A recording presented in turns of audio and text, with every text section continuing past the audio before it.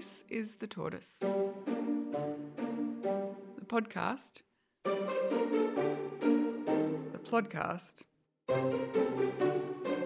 sorry, apologies.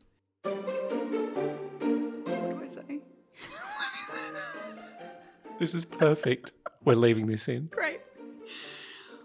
Something about the possibilities of slow. Yeah. Welcome. Of endless possibilities. Sure. How are you? I'm Brooke McAllery. I'm Ben McAllery, and welcome to this very much a plotcast, because we are plodding along. Aren't we just? As mentioned in the previous episode, Mm-hmm. we're going to talk today about addiction. Yep. This is something that you lobbed at the end of last episode out of the blue, and I'm very happy to dig into it. Yeah, interesting topic. And Very. I think we probably should start by saying we are not professionals. In any sense of the word. Well, I mean, let's listen to the intro again to get a good sense of that.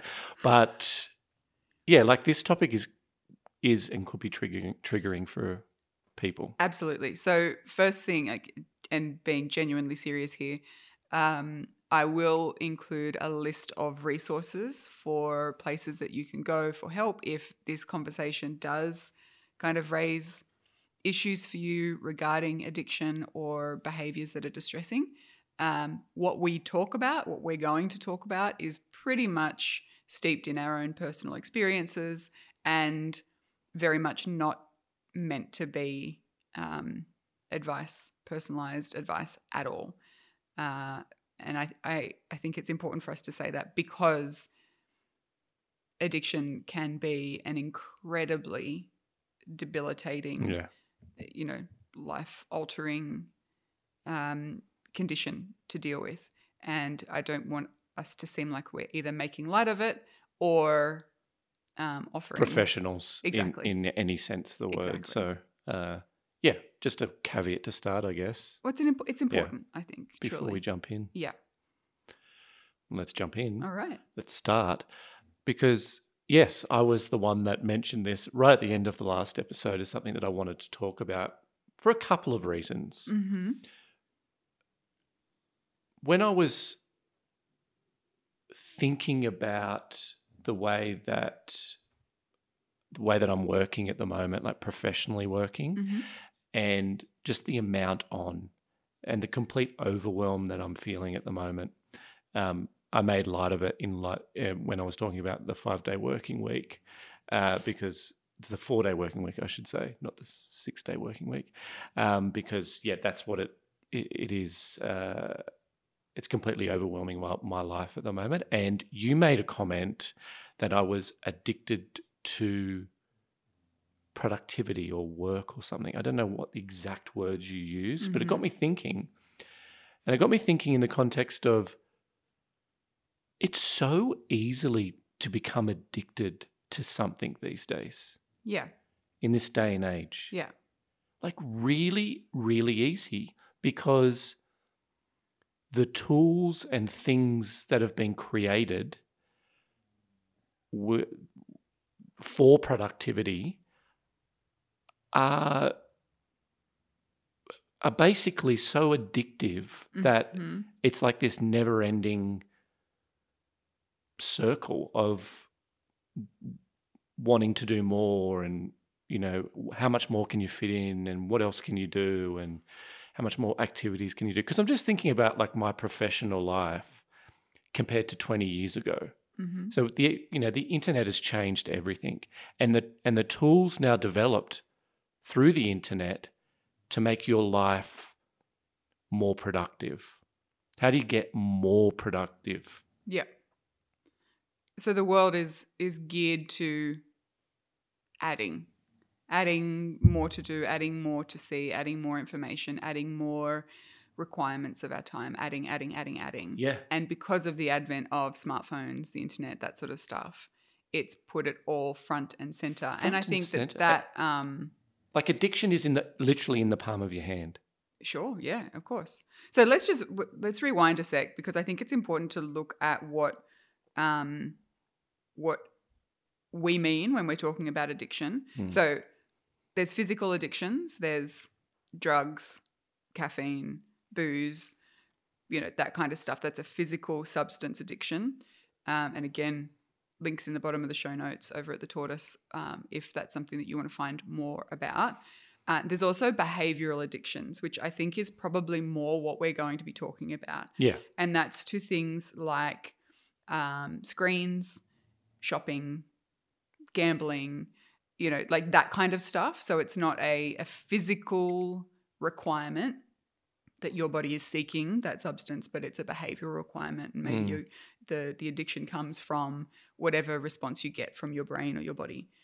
And I think that maybe opening out the definition a little more to include like obsessive behaviors. And I think that would probably, everyone listening, I certainly know it would apply to me in various ways, like obsessive behaviors to things like social media and our phones and busyness and, whatever, shopping stuff, status, constant motion. I think that would probably apply to the vast majority of us. We've got a snoring dog. We do indeed. We literally put him to sleep when we're talking.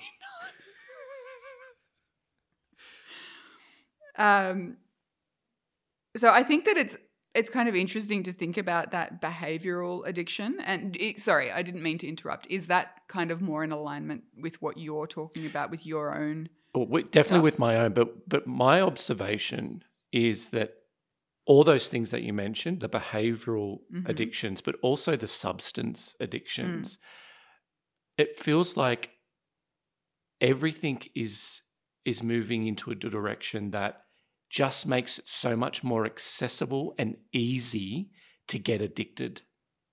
Here's another couple of examples of like specific substance type addictions that I think have influenced. Like you think of vape pens and, the digital durry. Okay. The fluoro bristle. I can't talk because I'm laughing. The digital durry. Wow. The fluoro whistle. I haven't heard of any of these. I'm very naive. This is the Deliloquin Dictionary. Anyway, it's an Instagram account that is quite funny. But so smoking, analog smoking, like it's very smelly. It's like a process because you've got to light it and, like it takes you away. And like society have built steps around like distancing that part of it. Like you got to go outside. You can't be in like an establishment anymore. You got to go, like there's designated areas. But so what do? They create this thing which is, vapor, and yes, it still smells and all the rest of it, but it's so much more easy to get addicted on those compared to cigarettes, compared to, I don't know, smoking pipes, compared to whatever it was, what else before that. That's just one example. We could talk about alcohol, I guess, as well, and how much more marketing exists about alcohol. All the different types of alcohol available now. Like you think when we were growing up, like there was like 4 types of beer. Like, do you know what I mean? Like there's just so much more choice and there's so many more flavors. And if you don't like a particular taste of this, there's always, you name it, and you'll get something that there's probably going suits to be your palate an or whatever it is that you enjoy. All I'm saying is that over the last, let's say 20 years, 25 years, it's just been this rush. It feels like a rush of new, and I'll say it particularly driven by technology, that is making it so much more,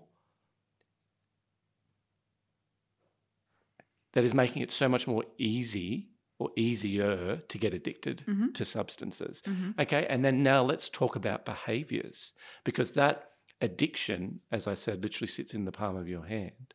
Like the mobile phone and smartphones, what that's done to people's behavioral addictions, it's just unbelievable. Yeah, well, and I think that you can't really separate what you were just saying from our behaviours changing due to smartphones and the internet and everything being so fast-paced anymore, because we're very used to being able to get the information we want, get the connection that we want, get the whatever that we want right now. Like it's in the tip, like it's literally at our fingertips. And to the point where most of us can't sit through a TV show without getting on our phone and Googling what this other person's been in. Like, you know what I mean? So that has played into the substances becoming more readily available and people no longer having the capacity, because we don't have the capacity to sit with things or wait for things or, have to go to the library and look something up. And that has changed in 25 years. That's changed since we've been at school, for sure. Oh, easily. The influence that has had. I just truly believe that we are the guinea pigs of this social 100%. Experiment that we're unwillingly participating in. Yeah, like so we're not supposed to. Like the always on and always connected mentality. Like what's that going to look like in 50 years' time? Ask our kids. What damage is that doing? This is the big. I think it's the biggest question we've got at the moment. Yeah, I think you're right, and I think that I've had a couple of conversations with people, women, mothers actually, who are angry. Like, I think the general consensus across that group of people that I know is anger, and I think it's partly to do with what you've just touched on, which is we're aware of it. As parents, as leaders, as kind of people who now have input into the lives of younger generations, we're aware of it and we're stuck. And we see that they're stuck because everything has just become so enmeshed with technology. Stepping away, even partially stepping away, feels really difficult for people to do. And for people who do have addictions to them, it feels impossible. And I resent that. And I know that a lot of other people in similar situations to us resent that. And that leads to a sense of anger and frustration and overwhelm, which ironically then leads us to feeling completely exhausted. So maybe we go and look for a way to escape that feeling. So what do? Maybe people try and stay away from social media, but perhaps they shop. Perhaps they exercise. Perhaps they eat heaps of sugar. Perhaps they get really addicted to a quest for spiritual enlightenment. Like, people are searching, and because we've been attuned to this idea of more, now, higher, it's very rarely healthy. And I'm putting myself there as well. Like, so I think that there is this sense of something being really off kilter, and a frustration and a almost a sense of helplessness that comes from understanding that, and also knowing that the question of, well, what do we do, doesn't yet have an answer because you're very much in the minority. So it's really it's tricky. It's very, very tricky, and it's exactly what you said. The world we live in at the moment really does drive this behaviour.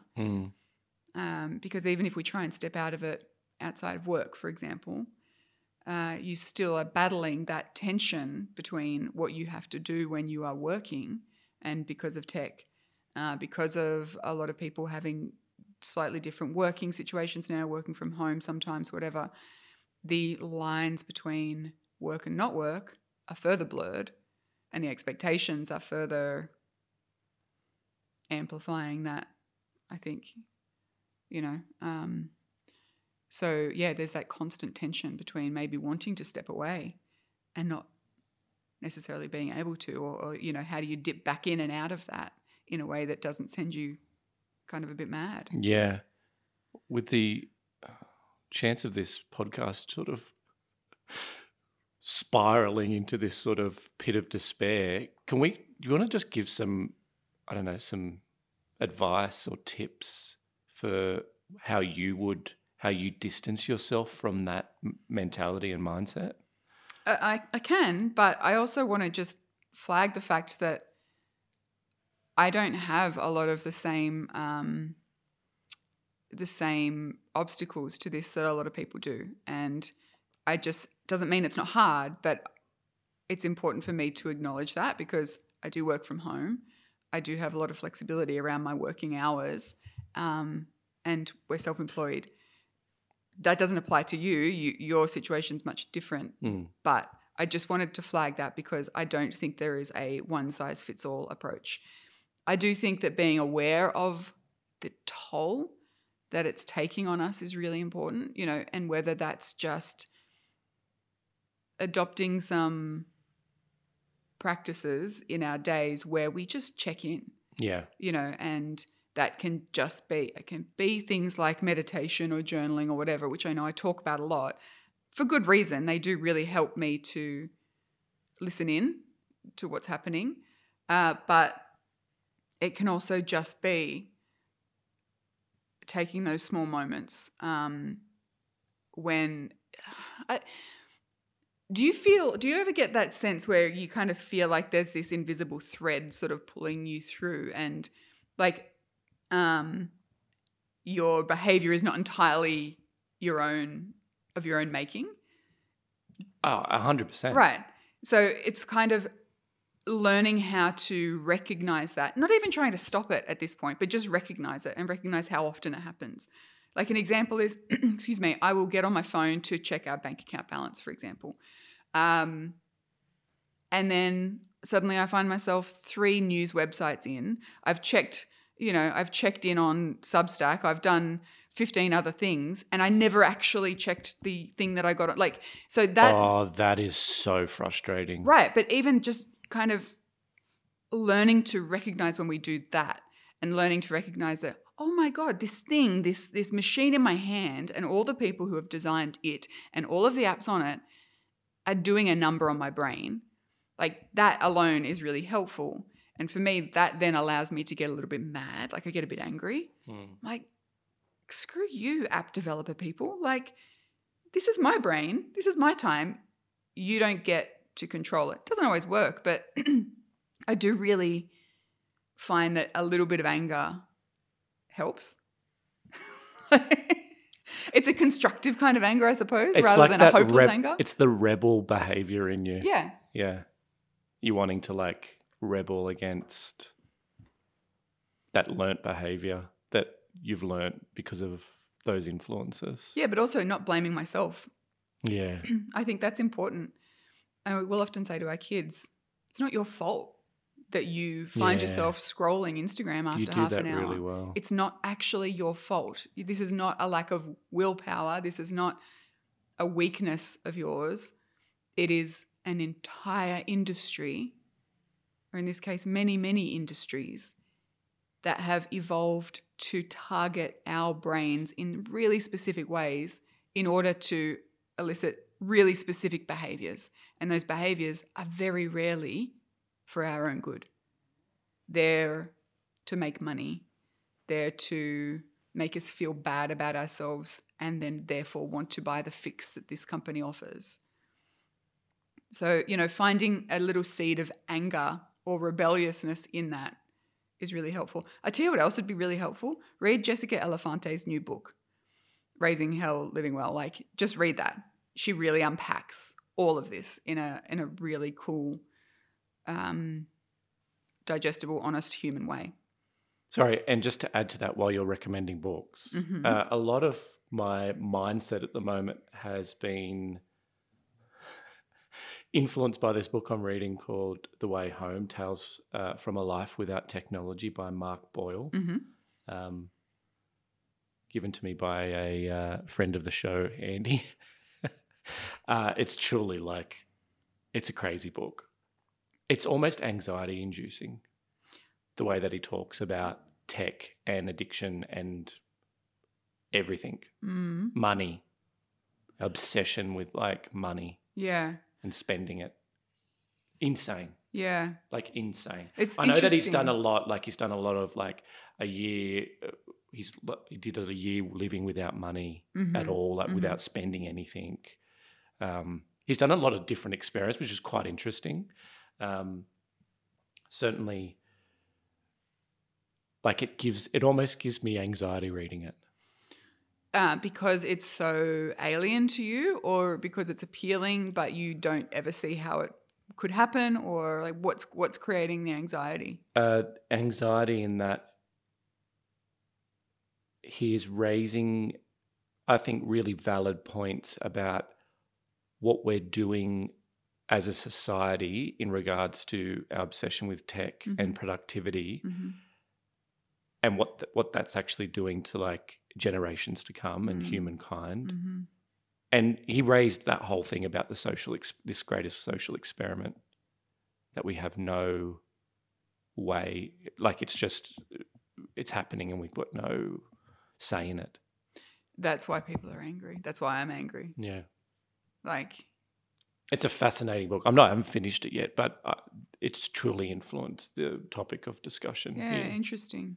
And that's an interesting time for you to read it, I suppose, because I think going back to what you said about my comment to you, I can't exactly remember what it was, but well, you just said you're obsessed with being busy. Yeah, right. So that had become your norm, and I think that you've forgotten what it feels like to not be.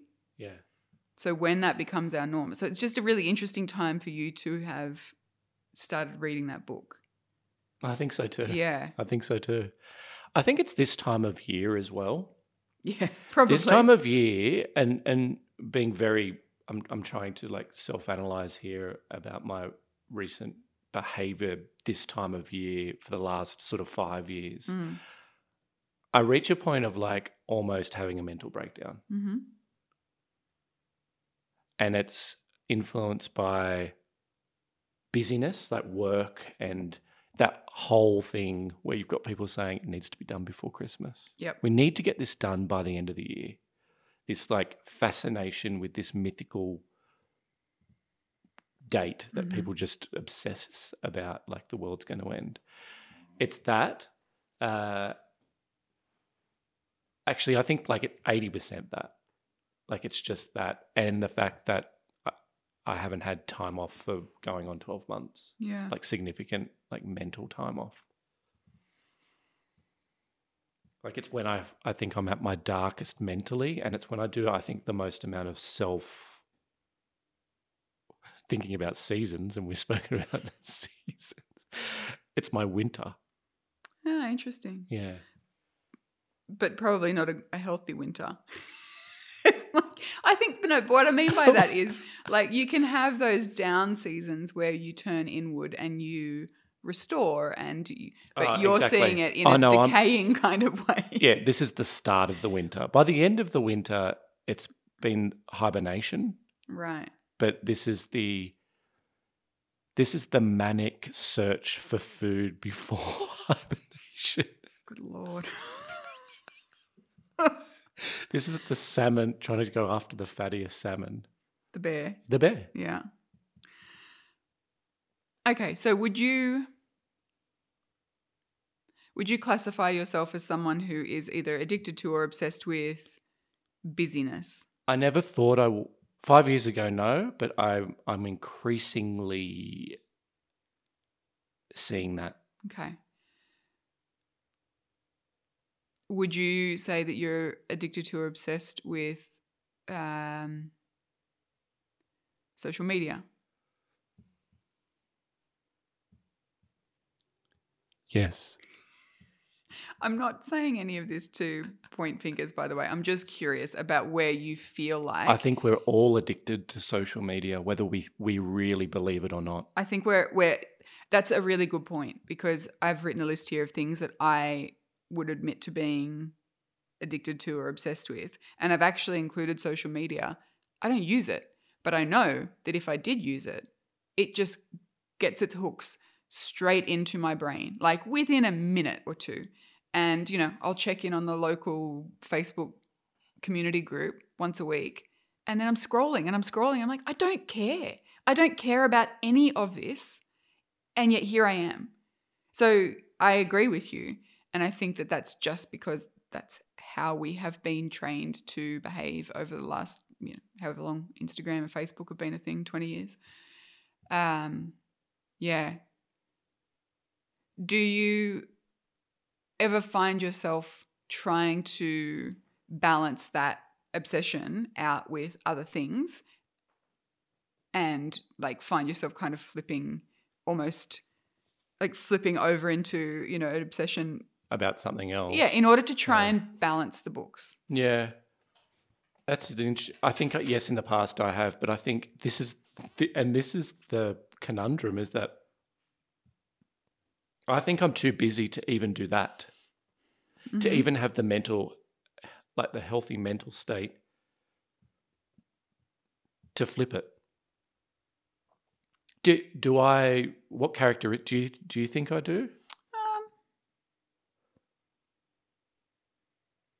No, I just see in you the same as I would see in anyone who's overwhelmed by something, is like a seeking escape, a seeking a shortcut to relaxation or whatever. So whether it's, having a beer or playing, and you know what, you're actually right. You don't even have time to do these sorts of things. Like you used to quite enjoy unwinding, you play a game on PlayStation or whatever, but you don't even do that. YouTube videos. Yeah. That'll be my That's addiction. Probably your shortcut, right? Yeah. Yeah. YouTube videos, and it could be a number of different things, but I'm like, the thing is, I treated it as like, oh, this is like knowledge building. Like I'm building So knowledge. Even in your downtime, you're trying to be productive. And this is the productive thing. Like, it's just ridiculous. What about saying yes? Do you think that has become something that you are... Oh, yeah. Yeah? Yeah. You're certainly not alone in that. Yeah, addicted to saying yes. And I've got... Yeah. Yeah. And I guess that's all tied in with this image of productivity, right? We're only worth what we can offer.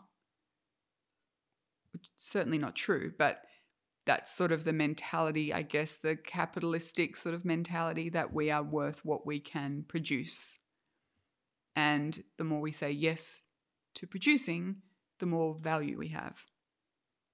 Man. Like, I'm lost for words about this whole subject because it is so all-encompassing. Well, I think you start to sort of analyze every behavior you have, and you're like, well, is that an obsession? Is that an addiction? What's driving this? Like, you go, and that's not healthy to do.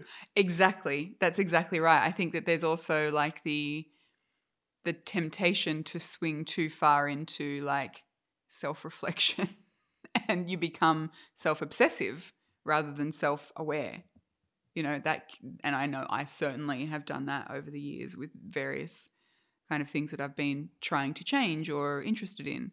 And is that a construct because we're so much more aware of mental health and its impact on us? Mm-hmm. Maybe, yeah. I don't know. It's such a it's such a riddle. Yeah, it is. Do you think that you can have healthy obsessions? Yeah, I think so. Yeah. Mm-hmm. Obsession, though, is so closely linked to an addiction, really. Right, yeah. So behaviors or phases, I don't know. I mean, you can make, healthy choices. Mm-hmm. I think there's things that are healthier to be obsessed with than social media or gambling or porn or whatever. Like, none of them are particularly healthy for us, right? So you can have obsessions like exercise or nutrition, but if they become actual obsessions, they are similarly detrimental to our mental health, our physical health. So I think that there's, it's how to balance that and find a way forward that is sustainable, but also allows you to be human and to, to dip in and out of things. Because I don't actually think that with a lot of these things, A, that it's possible, and B, that it's probably healthy to completely abstain from stuff. Like, I truly believe that we can use social media. We can, people can drink alcohol, people can drink coffee, whatever, and it not to become problematic. I absolutely believe that. So it's not about like pearl clutching and becoming the moral police. It's about finding ways to maintain like a healthy balance. We haven't spoken about it, but like genetic makeup and addiction and obsession and obsessive behavior, like addictive personalities. Like how much is that like a genetic thing? Yeah, I mean, I don't know a huge amount about it, but my understanding is that there can certainly be like a familial trait towards like a predisposition to having either substance addiction issues or, like you say, certain kinds of intensity in people's personalities that might make them more likely to become obsessive about things. But yeah, I don't know a huge amount about it. I mean, I so empathise with that because I don't see myself as having those traits. But imagine if you did, and reflecting back on our initial sort of topic around how easy it is to get addicted. Oh, yeah. Thanks to how we're living at the moment. Like, and how hard that would be for those people. Absolutely.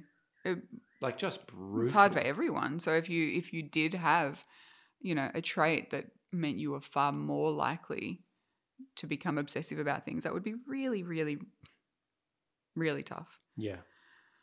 So something else that I definitely think that I can see in myself is an addiction or an obsession or a compulsion towards bad news. Oh, really? Oh, that's a really not really insightful observation. I think that I've probably always had that, but there was a couple of, global events that really heightened it for me and probably rewired my brain in some way. So the first time I remember being acutely aware of it was, actually, that's not true. When Princess Diana died, I obsessed over that story. I collected all of the newspapers. I was just, and I don't know, I was like 15 or something. I have no idea why it affected me so much. Maybe because her kids were roughly my age or something. I don't know. And then September 11 attacks in the States, same thing. Kept all the newspapers for like 10 years. No idea why. Did you do that off your own bat? Yeah. Or were you influenced to do that? I did. I did it myself. It's so weird to even consider and see you as hoard. Like, I knew you during like when September 11, but you didn't tell me this. I don't think I ever thought about it. But you just hoarded that, like wanted to like keep all that. I just kept stacks and stacks. I don't know why. I've never really thought about why I did that. Maybe it felt like you could tell that it was a moment in history. And that felt significant. I don't know. Like, I wasn't particularly politically aware at the time or anything like that. It had nothing to do with that other than it was a very human, for me, it was all about the people. Same with Princess Diana maybe. But anyway, I was going to say that the first time I was ever aware of it was during the Black Summer Fires here, where there was this rolling constant coverage. So I had my phone in my hand for probably months, where it was, you're refreshing the news websites every few minutes, looking for where the next alert comes, looking at the app showing where the fire front is. We had the police and the fire brigade scanner running at night just to make sure that if we were going to have to leave, we were informed, all of that sort of stuff. And not long after that, COVID hit. And that was, again, all the news websites that I read had these rolling news blogs and they were being updated every couple of minutes. And there was, press conferences from all the state leaders and our prime minister. And it just bought into that need that I was feeling at the time, that compulsion to remain really well informed. And the fact of the matter is, I could have read that blog once a day and been just as informed. But it was something in my brain that wanted me to keep, and it's like this little, like a little dopamine hit or something like that when there's a new story, there's a new alert, there's a new, a new number being released. And my brain absolutely got got kind of caught up in that. So now I've noticed that news websites, for example, they've kept that. They've kept that live blog rolling coverage of just day-to-day news. And it's interesting. They totally have. They have, yeah. That's very interesting. Yeah. It's just interesting to me that has obviously, that they're doing that because it's profitable, right? It's getting more eyeballs on their advertisers. It's paying off for them. So they're going to continue to do it. So for me now, it's really a matter of unlearning that learnt behavior and saying, okay, what's driving it? I don't really know what's driving it. Other than, I feel like to be a good citizen, you have to be informed. Maybe that's what's driving it. Maybe I feel like a good person if I know what's going on. And I don't think that's helpful. Yeah. So, that's where using tools like I've got this thing called Freedom on my laptop, which blocks websites. I have an app on my phone called Forest, which same thing, locks things down for any period of time that I want. And that helps. But I do feel, and this makes me angry, I feel like my attention span has shrunk because of it. Absolutely. Yeah, I haven't even got to that point yet, but 100%. It makes me so mad. Our attention span. Yeah. So when I wrote Destination Simple, my first book, and that came out in like 2017 or something, I opened one of the chapters up with a quote from this guy. I think his name's Donald Wetmore, Dr. Donald Wetmore, who said that, he said this in 1999, so pre-smartphones. Modern humans in one day absorb the amount of information that our predecessors 50 years ago absorbed in an entire lifetime. In one day. So that was pre-smartphone, pre-readily available mobile internet. It would be many, many, many times that now. Mm. So our brains, I truly believe, just aren't actually that well equipped to deal with the amount of information we try and throw at it. So it makes perfect sense that our attention spans are so, and our attention is so splintered and fragmented. Like, it's infuriating, but I will sit down to try and write. And more times than not, my thoughts are pinging everywhere, from like the news to, kids, to the thing I'm actually meant to be doing, to the thing that I wish I was doing, to like, and it's exhausting. I look at you and I feel like you're a much more efficient person than I am and more productive than I am. And it's interesting that I find that something that I feel guilty about. But do you deal with that? And if so, how do you deal with that? I do. I 100% do. But now I know, thanks to our conversation on mental load, that you do think of things that I just don't think of, that I'm not consciously thinking about, and that I'm not sort of jumping all over the shop. But I totally relate to what you're saying, but I don't think it's at the same level. Oh, that's interesting. So when you're pinging, your brain's pinging around, are you able to keep that to just about work? Like, are you pinging from job to job to job? No, not necessarily. Like, there'll be other things coming into it for sure. Yeah. But you know what helps? And it's writing a list. Yeah. It's writing it down. Like, just getting it out of your head. Yeah, totally. That's the key for me. Just sort of listening to what you were saying and trying to think of the flip side of all of this. And is there actual like benefits to the busyness, to the addictive personality, to the strive for more all the time? Like, are we just playing with the consequence of human evolution? That's a really good point. I mean, there's no doubt that the technological advances, the health advances, the understanding of humans and the world around us advances have sped up enormously in the last even 50 years. And in amongst that are so many beneficial things. Like our life expectancy is so much longer than it was. Our understanding of health, our understanding of mental health, all of that stuff. Still a long way to go, but it is far better than it was a couple of generations ago. And that's probably in part down to what we're talking about. That ability to work harder and longer. But if the evolution of humanity is like this discontented, scrappy-brained, frazzled, soul, like that feels like a de-evolution, like that. It feels like a step backwards. So I don't think it's a matter of like going back to how things were.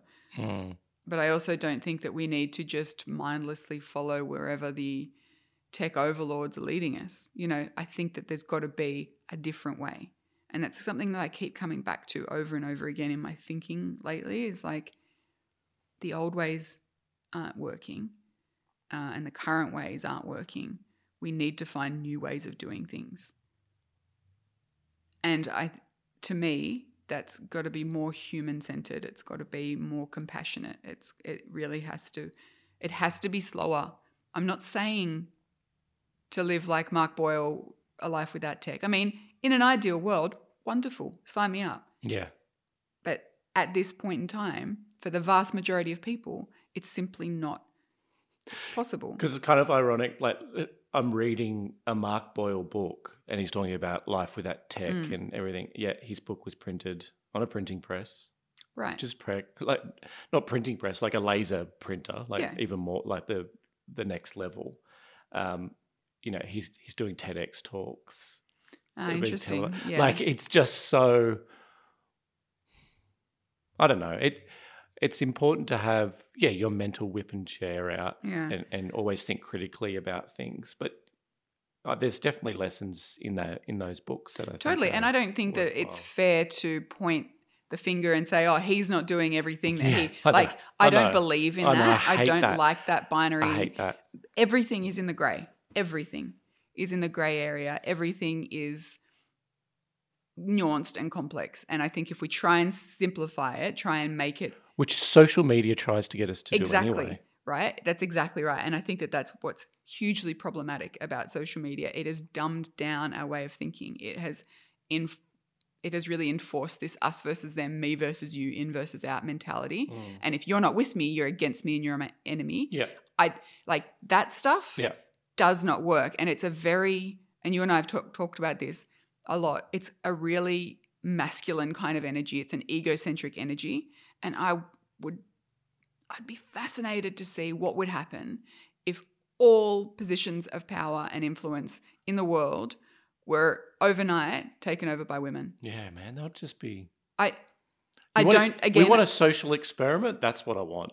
Like, at the end of the day, that's what I want. I often dream about this alternate universe, right, where you can go and experiment with things that you just couldn't do in real life, in like reality. It couldn't happen. But like, what if in this parallel universe we snap our fingers and overnight all leaders become women? Or, like, what would that look like? Or what would happen if the internet died overnight and no one had internet? Like, I always think about that. I'd love to have like a sandbox universe. Why couldn't we create that universe? Create it? Well, like create an extra universe? Create, and this, let's use the tools for good here. Okay. Let's create a digital universe. What was that? It's going back like 10, 15 years ago. That alternate real, it's like The Sims on the internet, and it was like your online life. They did it in The Office. They did, yeah. What's it called? Second Life? Second Life? Or something Life. Yeah, I don't know. Anyway, and the other thing that got me thinking is, why couldn't we do an experiment, something like that, where it was like, it's an online thing, but it's this world mapped online, and all the positions of power are women, Mm-hmm. and every like major decision, or every decision made in this world is made in the online world, Mm-hmm. and we can compare it. I mean, fascinating. I love playing those sandbox kind of games like What? those. Why couldn't we do that? Okay, do you want to know why I think we can't do that? Sure. Because of AI. This is why I believe that would play very badly in my very limited understanding of AI and the way that it's learning from everything that is put out on the internet, is that it then learns from that and models on that and will probably mess it up somehow. I probably sound like a into paranoid conspiracy theories here? Oh, look, I'm not talking about AI now. I have many thoughts and most of them are probably nonsensical, other than the fact that what's happening freaks me out. Yeah. I'm not talking about that now, though. That's another conversation for another episode. We're going to release an episode next year that is completely generated AI of our voices. Look. And then at the end of the year, our audience has to guess what episode it was. Scary. That is scary. Yeah. We could do it. I don't want to. I know. I don't want to either, but... But, just to follow that along a little bit, it does really tie back to what you started the episode saying, which is so much of what is happening now is as a result of our desire for more and faster and better. And, the offering of AI is that it will do our jobs much quicker and will give us all this, I don't know, mythical free time. And I think that's only a result of people wanting, again, more, better, cheaper, whatever. Faster. Yeah. Yeah. So what a rambling, complex discussion and topic. I think ultimately, like addiction and obsession is such a complex topic and issue, and the reason why we get addicted to things and why we're so much more easily led by addiction is thanks to the internet, is my massive observation. So the internet specifically, not technology in general. Sorry, I think internet driven thanks to technology advancements. Okay. Yeah, I can totally see that. And that, I guess then the addiction is such a complex issue, and then there's genetic dispositions that are influencing things. There's behavioral, there's environmental, like all these things, and we're heading to more complex cases of addiction in future years, and it's kind of like it's scary, and well, I feel like it's feeding itself. The more addicted to things we become, the more discontent we are, the more we look for comfort, the more we find it in other things, the more we look for it, the more discontented we could become. It's, I suppose the question really is, moving forward, what do we do? And I think that the first thing that we do is become aware of it, and maybe get a little bit angry about it and then step away. Yeah. Easier said than done. I know that, when you're talking about brains and addictions and, physical responses to things. But adding something else, adding something positive, adding something not related to whatever it is that you're compelled to do, might help. Yeah. Put your phone down for 5 minutes and go and sit in the sun. Not you personally right now, but...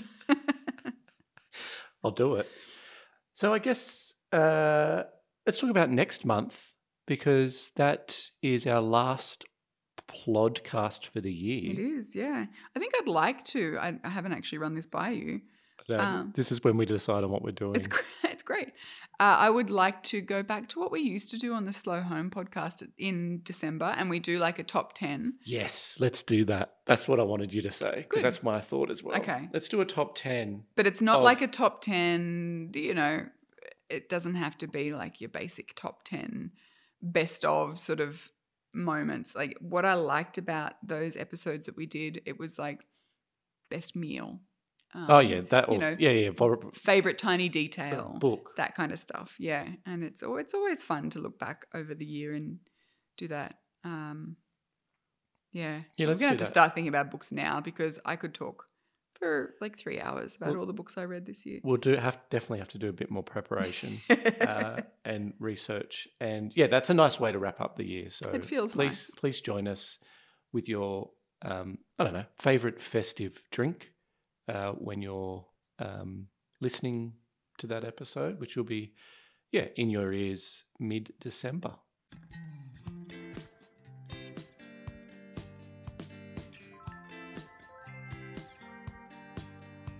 Well, thank you. That was a really interesting conversation. I think I probably came out of it with more questions than answers, but that's a-okay.